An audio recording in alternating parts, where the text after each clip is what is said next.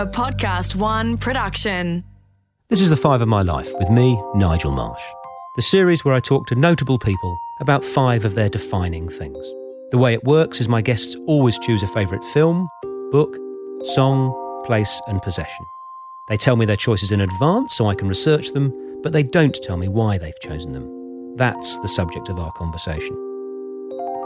The reason I devised this series is I wanted to create a slightly different way to gain an insight into the real lives and thoughts of prominent people.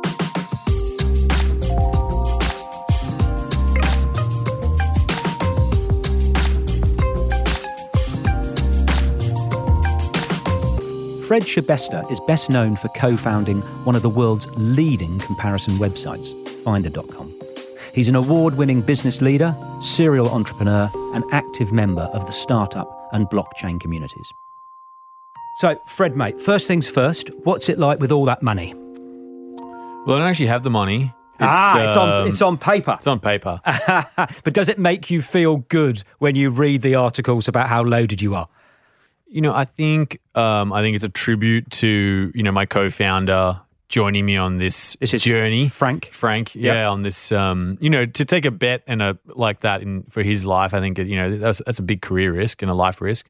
So I think it's a tribute to him. And, obviously he did well out of that as well. And, I think it's also a tribute to the team. Like, they're just incredible crew at Finder. But I'm carrying on. Yeah, doesn't change day-to-day life. You still got to sit down to go to the loo, as my dad used to say. Yeah, I'm just, I don't have a big expensive hobbies or habits or things like that. So, I'm not sure I like investing in the stock market and that's hurt me a lot. So, but apart from that, I buy a lot of Bitcoin and that's down as well. So I don't know, those things are where I tend to invest for the future. Otherwise, I live a relatively, life like everyone else. Yeah. Well, listen, staying on the theme of money, we're going to move to your first choice, which is traditionally the film. And you have chosen the Brad Pitt 2011 film Moneyball. Why? I love that movie. It's about finding peculiar and quirky individuals which stack together to make an incredible crew. Obviously the A's didn't win that year, but the idea of it, I cried. When the first time I watched that, I was in an airplane. I think you cry more often in an airplane as well. At least 11 times. It just broke me, so many different moments in that. And I think because I connected with the idea of being different and that being okay, and in fact celebrating that. And I think that's what that movie taught us, right? And I think there's a real aspect of that in my life. I've always done things differently. I've hired people that you wouldn't normally hire. People would not hire those people, and I think they've got a real greatness inside them that just needs to be unlocked. For people who haven't seen the film, the central premise, because I agree, I think it's a sensational film and a sensational sort of moral to it, is that they have a non-subjective view of hiring talent. So people that other people would pass up, they hire, and the next season they went on and were wildly successful. They didn't win the whole thing, but it worked. How do you spot those people in your business? So I think there are some core tenets of individuals that I look for. And there are things like proactiveness. Now, proactiveness means, just before the first interview that you're going to have, they follow up with you. Proactiveness means, I have this rule where I don't give people the address of where the interview is. Like, if you can't use Google and figure out where our office is, well, we've got a problem. Don't turn up. I think that's one thing. I think the second thing, I set these tests. I look for what I call grit, and grit is the ability to persist through obstacles. And I think everyone right now is experiencing that. There's a lot of obstacles and a lot of obstacles coming. And one of the questions I ask people is, what's the hardest job you've ever done? Now, if the hardest job you've ever done is, I worked at a cinema and punched tickets, it ain't that hard. Where if it's like, I spent 10 hours a day every weekend while I was at university pushing lawnmowers, like that's a pretty tough job to do in the sun and all the leaves and all that. Like it's a pretty rough job, right? That says you've got grit. And I think the last thing is there's a certain aspect where, if you're going for a design job at Finder and I ask you, hey, what do you do on your weekend? And you say, I love to cook muffins and I like to do gardening. Gardening's what I've always wanted to be. Like you're not really into designing. Whereas if you say like, hey, I design websites for charities on the weekend and I put up templates and I've got a little template portfolio I'd love to show you. That's someone who's passionate about designing and I want to work with that person. Right. I read a book recently, had a wonderful phrase in it, which is truth isn't necessarily the loudest person at the dinner party. So I love your philosophy of looking beyond, like they do in Moneyball, so that you could have the most charming person and you go, yeah, but they like muffins and cooking. They ain't right for the Finder tribe. Yeah. So and people have not been hired, because it's just not, they could be great at designing, but they may not love to design. And that's a difference. We want people to come in and love what they do each day. I think that's what in Moneyball, like, that pitcher, I remember he threw a little weird, but he always got on base. That's what he cared about. He threw a little funny, sure, but whatever, that doesn't matter. I think that's what you're looking for. You're looking for, in New York when we set up the business there, it's so competitive to hire, right?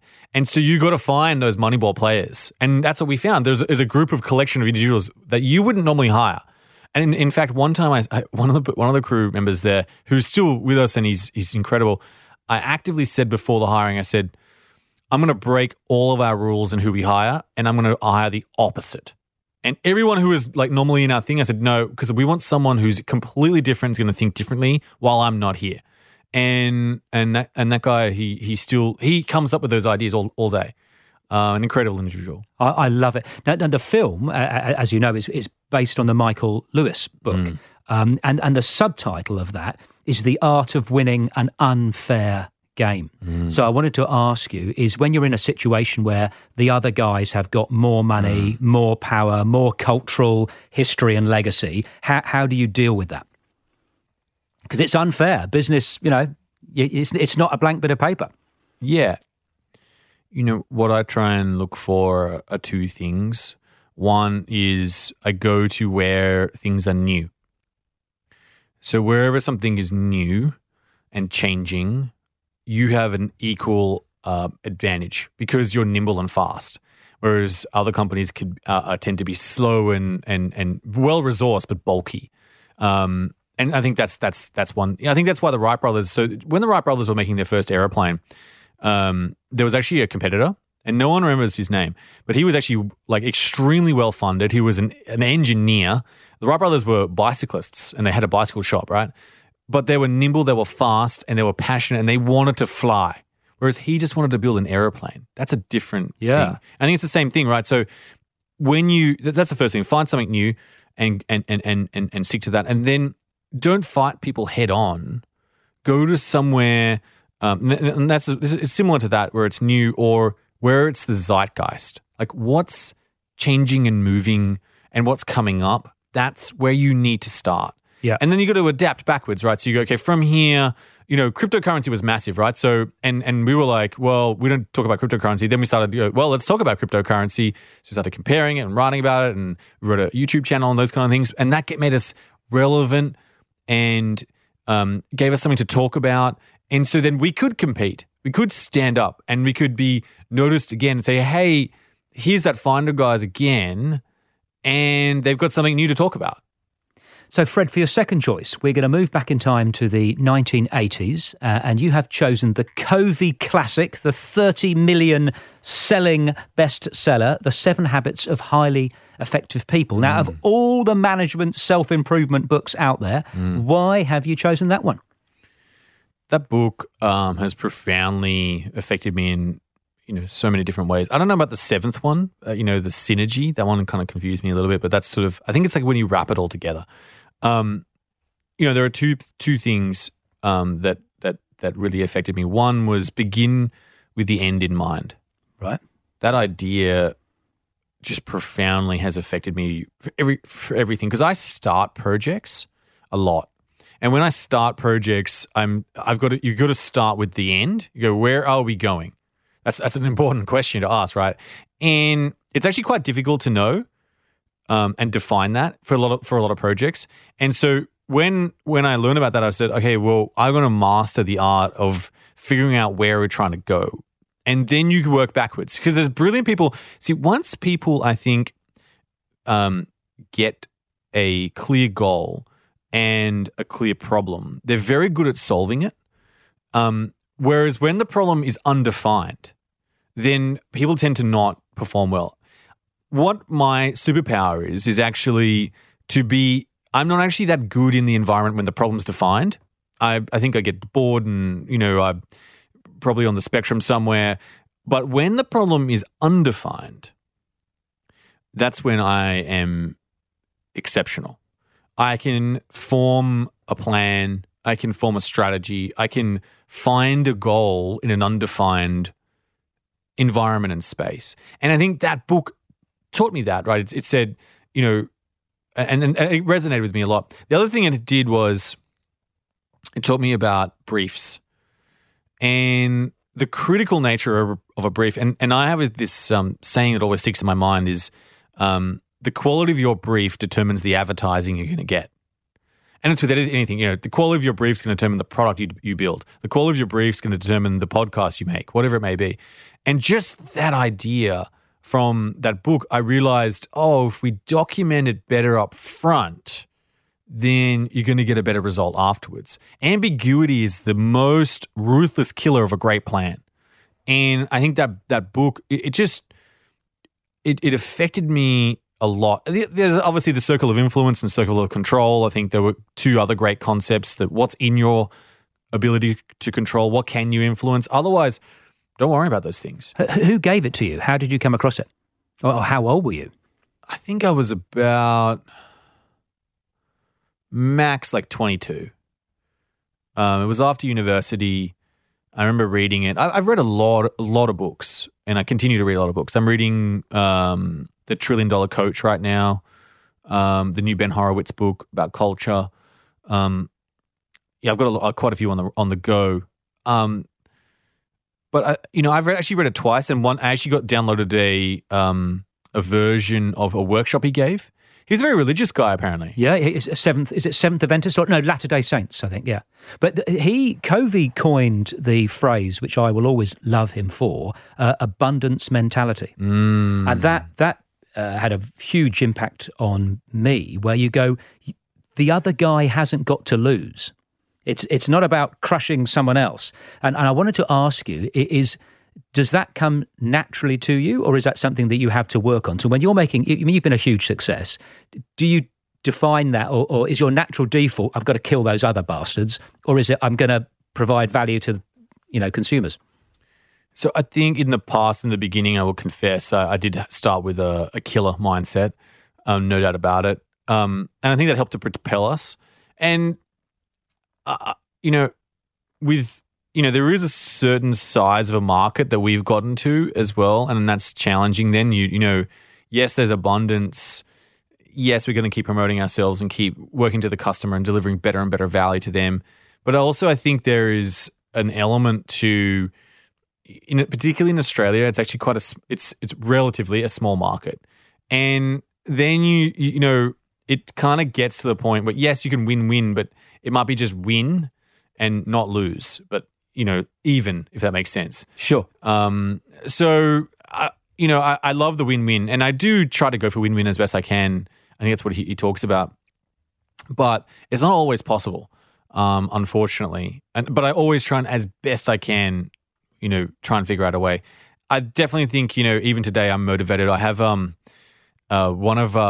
confess this here. This is very vulnerable, but I have I have three of one of our big competitors' merchandise on my desk, and it reminds me every day that they are there. Yeah.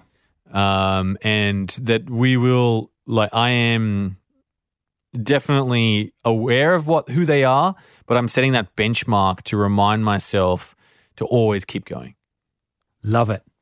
We're going to go back even further in time to the 60s for your third choice on Five My Life. You've chosen the opening track of the Abbey Road Beatles album, Come Together.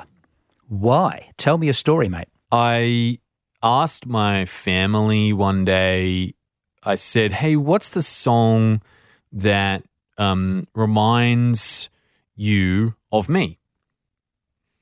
And on their own, they said, Come Together by the Beatles. And this is your parents or your children or both? So my parents and my sisters at the time. Right. And I said, why is that? And my mum said, well, there's a line, got to be good looking because you're so hard to see. And I said, I don't quite understand that. And I didn't understand it at the time, but I think over time, even when I hear the song again, I feel like that song talks to my energy, and I don't know why. It just in a deeper, profound, it vibrates my electrons or something in just a way where I'm extremely connected to the feeling of that song. And I think it's there's another song by Tame Impala recently. I think it's called Elephant, and it's kind of similar in some small ways, but and it has the same attitude. It's like, I'm just going to put myself out there, and I feel this is real, I'm just going to do it. I don't really care this is what I want to do, and I'm going to put it out there. And if you like it, you like it. If you don't, you don't. And that's how I feel from that song. I don't know. There's probably none of the words necessarily all connect to that, and there's probably a different story in that song, but that's what it ignites in me. And I think that's all that really matters. So why did you ask your family about what song?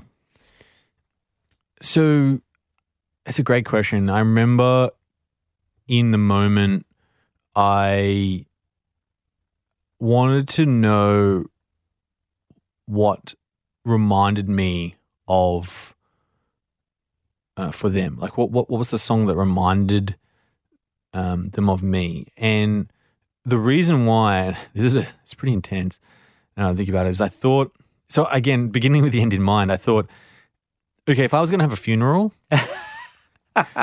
what song would they play? And that's a pretty intense thought, right? And I was thinking I want to know because I'm not going to be able to hear it.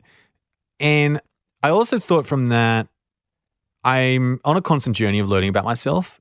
And I think you can learn a lot when someone tells you a song that reminds you about them. I think it gives you a lateral angle towards seeing something about yourself that you don't normally actually see and don't realize. And I think there's a constant awareness that you need to find out about yourself. And I wanted to ask them, they're very close to me, if basically I was saying, if I was going to die, what song would you play? But I can't say that, right? But you can ask them what reminds you. And I think that's where it started from. And I think where that comes from is I have a deep passion. So people ask you what drives you. And one of the things that drives me is legacy. To leave something that people remember. And it goes on and on and on. Not like giving someone a glass of water, but give someone a fountain or a well. And hopefully in some small way, with Finder that might be part of it and helping people, make better decisions so that they live just a little bit of a better life. Do you think about death a lot? I think I do. I have a reminder each month in my calendar, a recurring reminder that says Memento Mori. Yeah, I love it. Yeah, and I'm sure you know. We are brothers from another mother. Right. Yeah, okay. So Stoics. So the gladiators used to have a little kid that used to walk behind them and remind them, Memento Mori, behind them, and the generals and things like that. And so I think that connection back to asking yourself, if I was going to die today or tomorrow, how would I feel about that? And that just checks in with myself and said, am I doing the things that I love? Am I aligned to, myself and my family and my friends and my partner? And, I think that's an important question to ask yourself. And if you feel that you aren't for several days in a row, that's normally when I make a change. Are you a religious man? I'm not. That's not to say, but I have also been discovering my connection to source. That's a very unusual word to use, but I didn't go to church. I don't have any or synagogue or anything. We just didn't do that in my family. Didn't go to a religious school, so I never really understood that terribly well, and so I don't profess that I can. Although I never really had I've only just started to discover my source of power and my energy, and I'm getting very close to that. And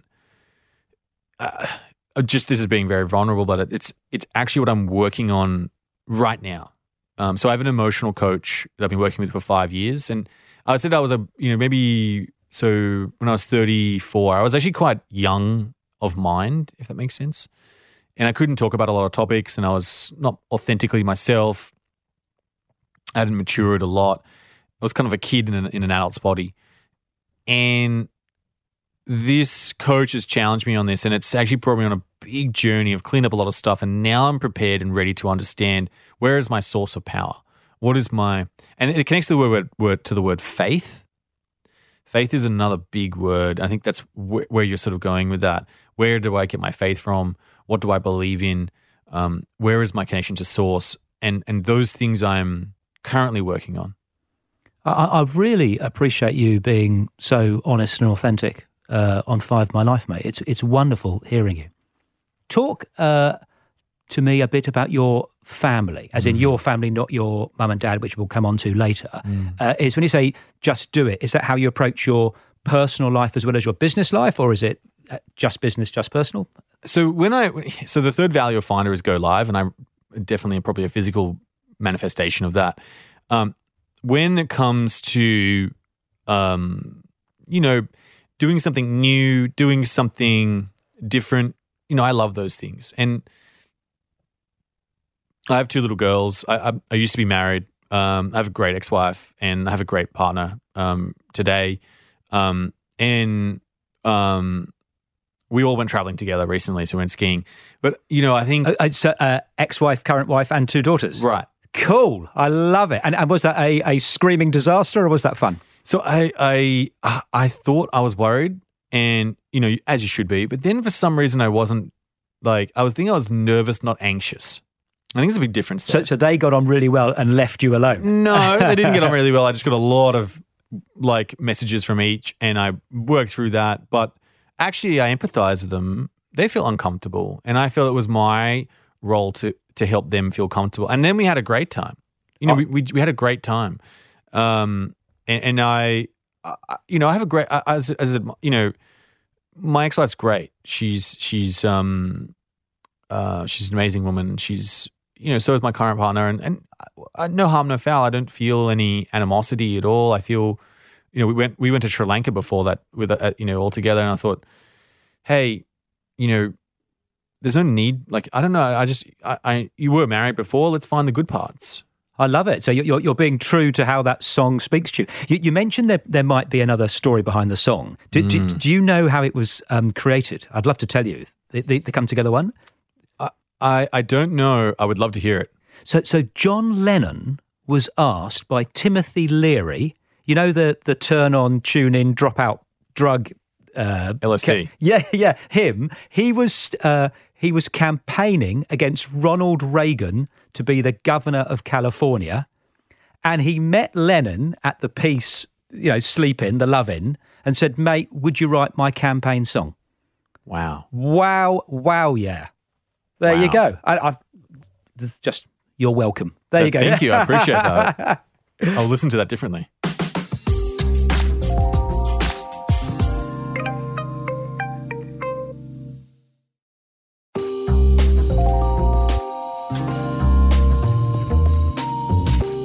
For your fourth choice on Five of My Life, you have chosen New York City. I'd love to hear your story behind that, Fred. So I first went to New York City in 2015. Recently, okay. That was the first time I ever went. And I'd never been. And when I got there, I instantly leveled up at least 2 to 3 points of energy. Now, not many cities do that to you, right? And you're pretty energetic anyway, I'm a mate. relatively, I'm a relatively energetic kind of guy. But this city took me up, 2 to 3 points. And people said to me afterwards, Fred, that's a city for you. There's a lot of people who it's not for, but that is a city for you. And I get sad leaving New York City, even though it's having some challenges right now.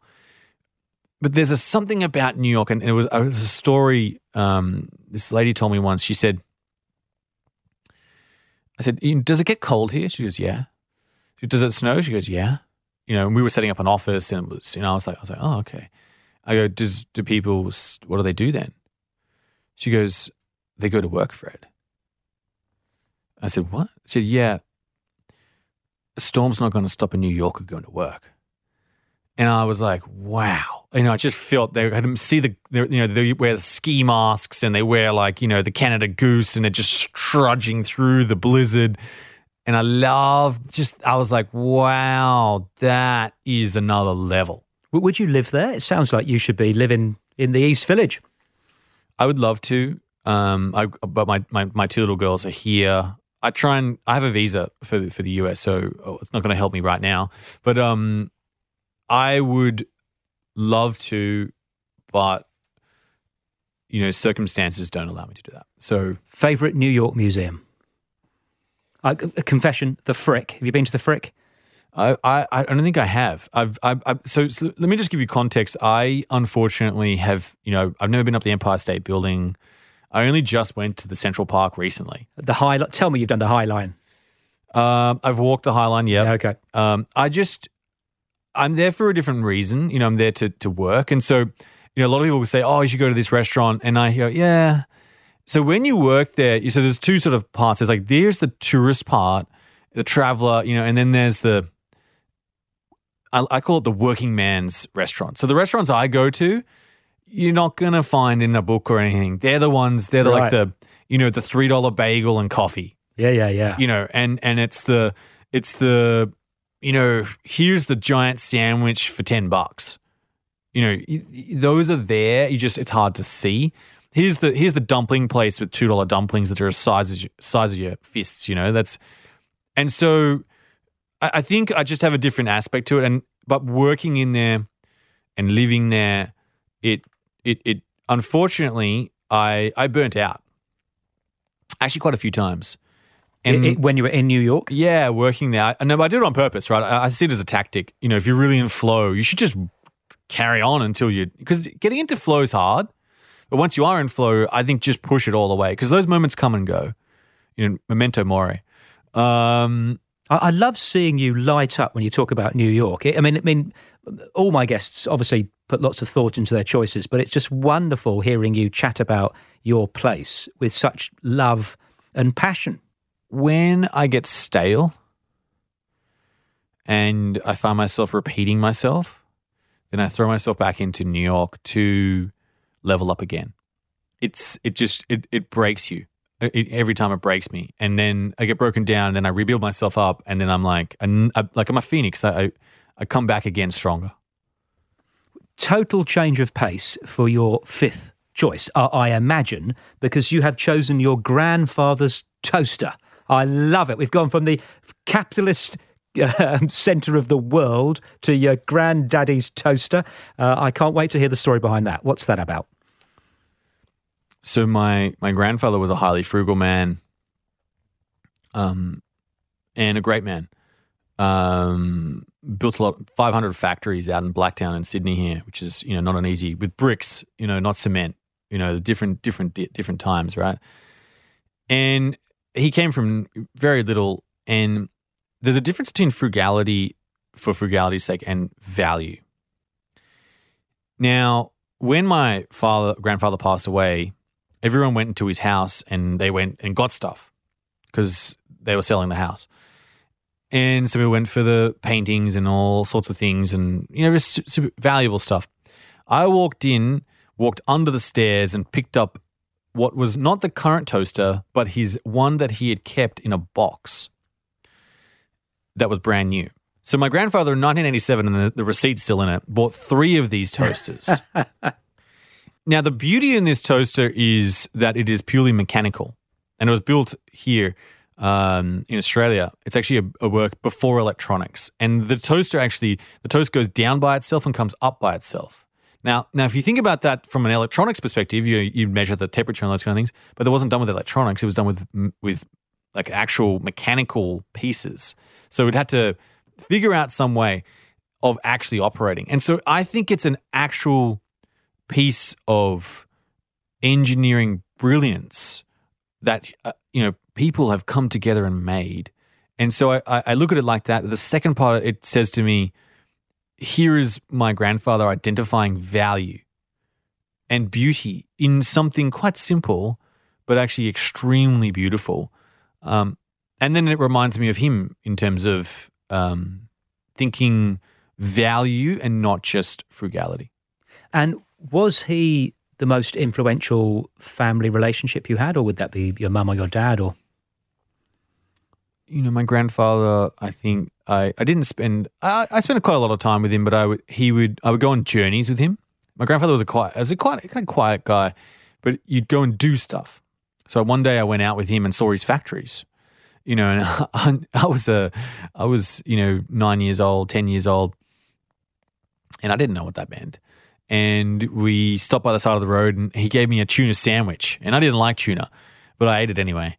And but I realized that he built things, and it was good to build things, and that you can enterprise on your own. And see, entrepreneurialism when I was 20, that's the 2000s, when I was finishing schools, the late 90s, it wasn't very cool. It wasn't a thing you did. No one went to entrepreneur stuff, and that wasn't a thing. But when I saw what he had done, it really affected me, and I realized you can do stuff on your own. You can be independent. And I think my grandparents, other grandparents as well, they were very frugal as well, and they sort of encouraged me. And they came from a very tough time in Austria during the Second World War, a brutal time. And so they lived, and they showed me another way to live extremely frugally. I don't know how my grandmother survived, but she somehow did.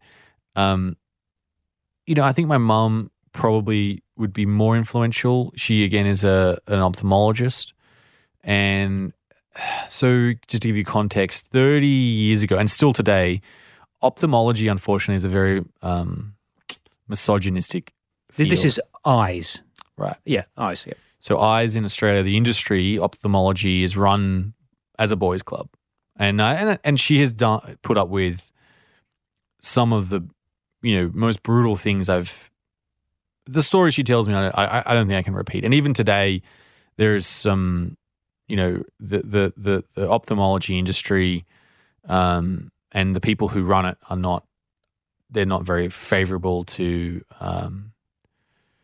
women, unfortunately. And I see her as someone who has struggled through that. And I find that inspiring. Yeah, and obviously affects how you treat your employees and how you hire. 100%. I don't even. Someone said to me once. They said, "Oh, Fred, we're in New York, and there were 12 people around." And I said, "Fred, why do we have so many? Why do you always hire more women than men?" And I looked up and I was like, "There are more women than men here." It's the best person for the best job. I believe in hierarchies of competence. Yeah. That's it, and it's a hard line with me. It's been wonderful to hear your stories, Fred. I'm going to go to my 6th traditional question. Who would you like to hear on 5 of My Life next? Wow. I I don't know. Some of the people are from America. I don't know if it's possible or not. If they're alive, we get them. I think Ben Horowitz is incredible. I love Ben Horowitz. And why would you want to hear him? He has a very alternative mind. He's a great visionary. He tells it as it is, raw. I think Peter Thiel, he's amazing as well. Extremely contrarian. Would be very interesting to hear his views right now. Right, okay. Well, those are two really good suggestions, and we will follow them up. Fred, thank you so much for coming on and sharing your choices. Thanks very much. The Five of My Life was presented by me, Nigel Marsh, created in collaboration with Podcast One Australia. Producer, Alex Mitchell. Sound production and theme music by Darcy Thompson and Matt Nicholish. For more episodes, search the Five of My Life podcast. Go to podcastoneaustralia.com.au or download the Podcast One Australia app.